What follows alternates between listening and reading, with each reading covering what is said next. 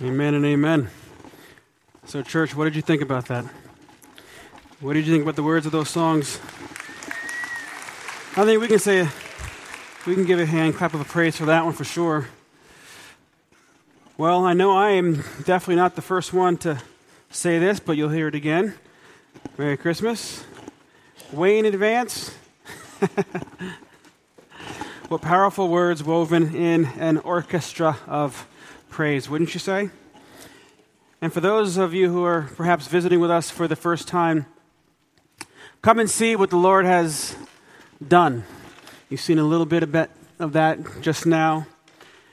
Perhaps you've seen it in other places, in other churches, perhaps other venues where you've heard the words of our Christ spoken, whether it be through the Word of God or in song. Come and see what God has done. Love incarnate, love divine. Stars and angels gave the sign. Bowed a babe on bended knee, the Savior of humanity. Unto us a child is born, and he shall reign forevermore. To which the song goes on to say, know well, come and see what God has done. I don't know about you, but I love Christmas, don't you? I'm sure you got to be a little loco no coco. You got to be crazy if you don't like Christmas. You got to be crazy.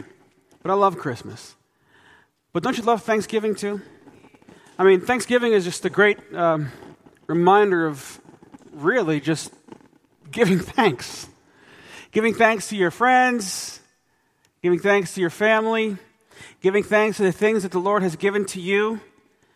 But Christmas is about the incarnation. It's about getting something that we don't deserve, right?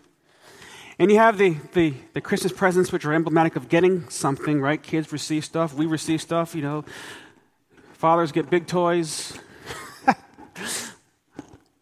Mothers get toys. Kids get toys. You get something from someone. Yes, we get gifts, some more, some less. Yes, we get to spend time with family and perhaps even friends. But I tell you, the night of our Savior's birth ushered in an unprecedented gift of love divine, such that if there is not a deep appreciation and joy in our salvation, praise to Him and what Christ had accomplished for me and for you, then I believe that we need to take a pretty serious inventory in our walking with this King of Glory, because we have not understood, as Tim Keller so eloquently said, we have not yet seen how deep He went to pay for you. He goes on and he says, you don't know how far He's brought you. You don't know the size of what He's done for you. You don't understand the depths of your sin. That's the primary problem. And so it is my personal prayer, and I hope it is for you as well, that during Christmas and perhaps even forevermore, that we would see how beautiful this Christ is. Yes? Perhaps we would see during this Christmas cantata 3 reasons why our hearts should worship this King of Glory who sits on a throne of emerald grace. Let's start with the first one. The Lord is powerful. The Lord is powerful. He's amazing. Well, you're probably wondering what scripture reference that we're looking at, so please turn with me to Luke chapter 1. Luke chapter 1, we're going to be looking at verses 47 through 55. Luke chapter 1, verses 47 to 55. And if you don't have a Bible, there's one under your seats there. It'll be on page 44. Page 44. This is where Mary visits Elizabeth. That's the context. And Mary says this starting in verse 46. My soul exalts the Lord, and my spirit has rejoiced and God my Savior. For he has had regard for the humble state of his bondslave. For behold, from this time on all generations will count me blessed. For the Mighty One has done great things for me, and holy is his name. Holy is his name. Verse 50.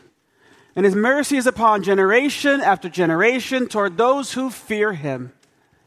He has done mighty deeds with his arm. He scattered those who were proud in the thoughts of their hearts.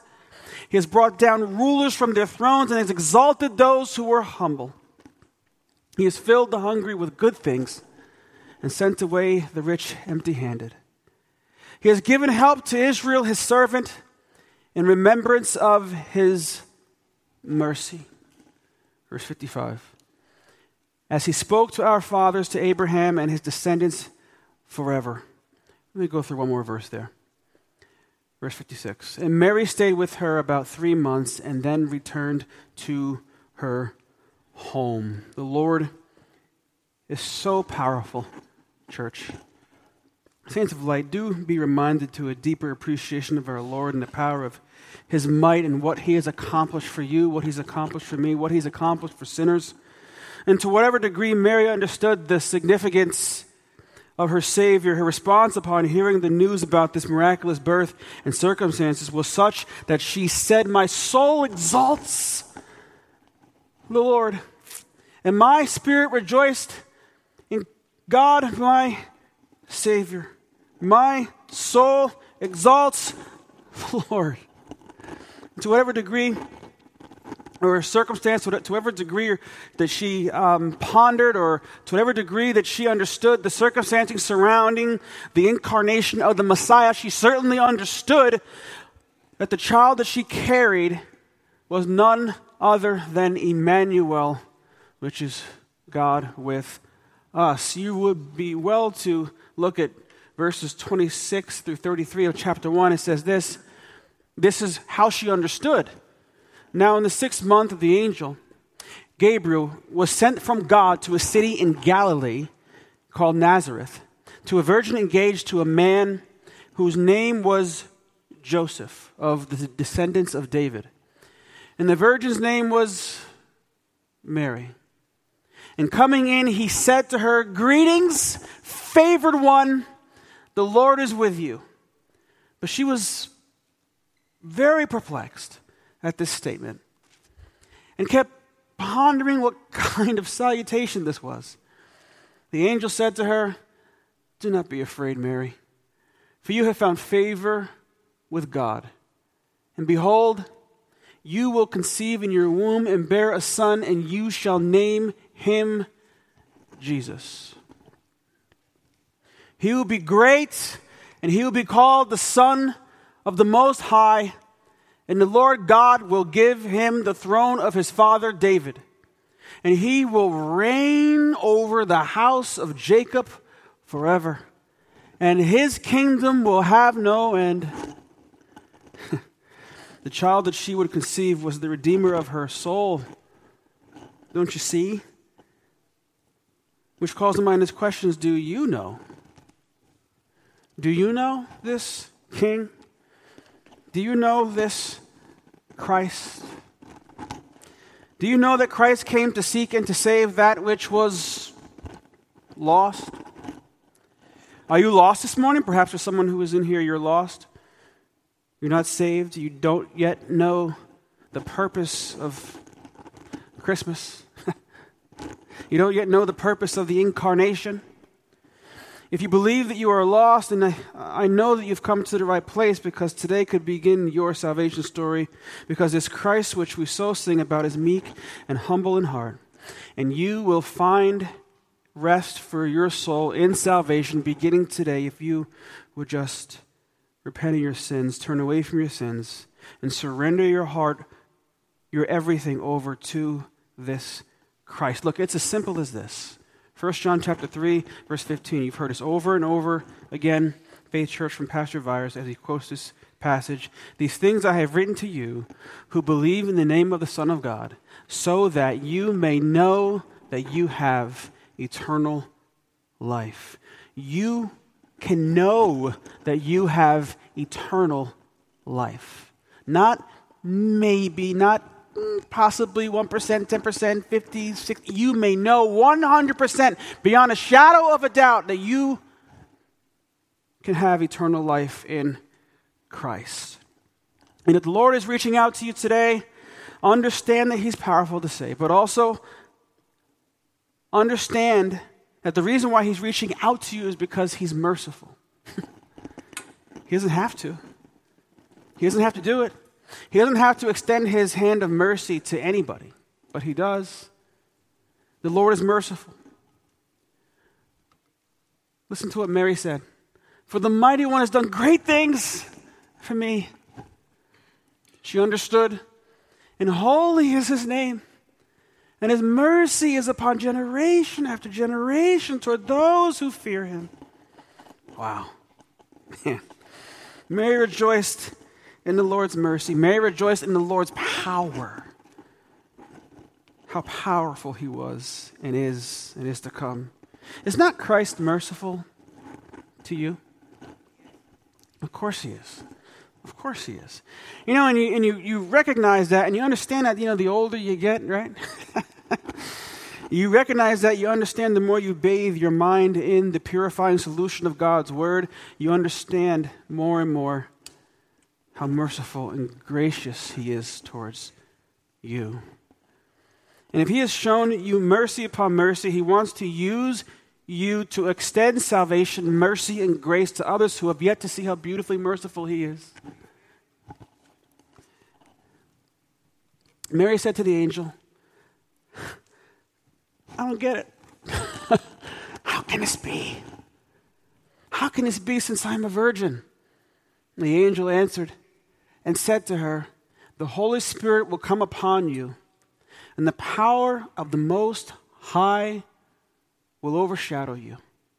And for that reason, the Holy Child shall be called the Son of God. And look, behold, even your relative Elizabeth has also conceived a son in her old age, and she who was called barren is now in her 6th month, for nothing will be impossible with God. And Mary said this, behold, the bondslave of the Lord, may it be done to me according to your word. And the angel departed from her. Mary had witnessed in her life the power of God. Mary had witnessed in her life the mercy of God.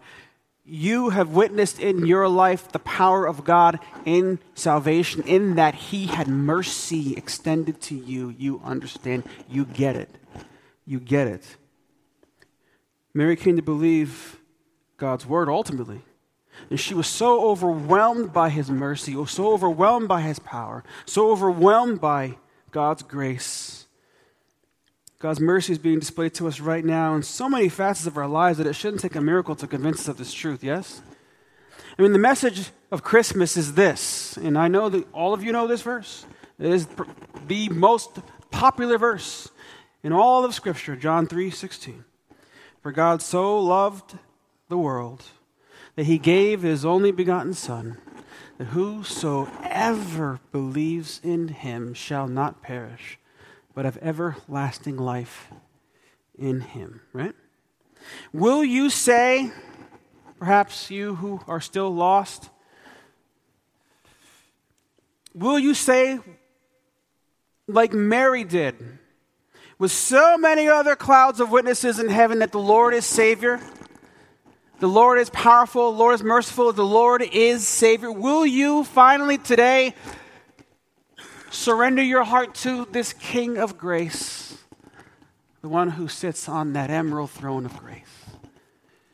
Grace, grace, oh God's grace.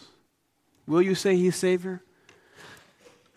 Will you rejoice like Mary did and the saints who are here now? My spirit has rejoiced in Christ, my Savior. I hope so. I know many of us are still practicing how to rejoice in God, who is our Savior, in Christ who is our Savior. So as we hear this beautiful array of music sung in this Christmas cantata, may our spirit always and continually be reminded and delight in God our Savior and all the great things he has done. So loved he the world, yes, that he gave us his Son, who yielded his life and atonement for sin and opened the life gate that all may go in. Listen to what Mary says, verses 55. He has given help to Israel, his servant, in remembrance of his mercy, as he spoke to our fathers, to Abraham and his descendants forever. Mary is recalling God's covenant to her people, to herself, to her people. In other words, you can put it simply as this: God keeps his promises. And if God so keeps his promises to his people, don't you think he would do the same for you today? Of course, right? Of course. We can say yes and amen to that. He saved you, didn't he? I mean, how about this for a passage? Here's another one of God's promises that I just want to remind you of. Many of you have already done this. Romans 10:9 and 10. But again, if there is perchance a person who does not yet know this Christ, here is God's promise to you. If you confess with your mouth that Jesus is Lord and believe in your heart that God raised him from the dead, his promise to you is that you will be saved. He will save you. He will redeem you from the marketplace of sin. He will transfer you over from the kingdom of darkness into the kingdom of his beloved Son, Colossians chapter 1. Why? For with your heart one believes and is justified, and with the mouth one confesses and is saved. That is God's promise. That is God's promise. And for those of us, again, who are already delighting in our Savior, let us continue to rejoice, right? There's so many hymns that we sing here. Rejoice in the Lord always, right? Again, I say rejoice, right? Rejoice in the Lord always. Again, I say rejoice. Continue to bathe in the righteous standing that we have in Christ, in what he has accomplished and maintained for us. And even on our worst days of sin and failure, the gospel reminds us of his inexorable grace toward us. Let me close with this. And this is a song I think you are no doubt familiar with. This is a song from Casting Crowns called Gloria. It says, come to Bethlehem and see. More than a story, it'll set you free. Are you tired of running? Are you tired of shame? Baby born in a manger going to break every chain. Angels fill up the heavens with the sound of his name. And the song goes on to sing, Gloria, to the promised one, to the only Son. Gloria. Now the peasant king changes everything. Come adore on bended knee. Lay your burden at the feet of Christ the Lord, the newborn King. Come adore on bended knee. Lay your burden at his feet of Christ the Lord, the newborn King. Gloria, the song says, to the promised one, to the only Son. Gloria.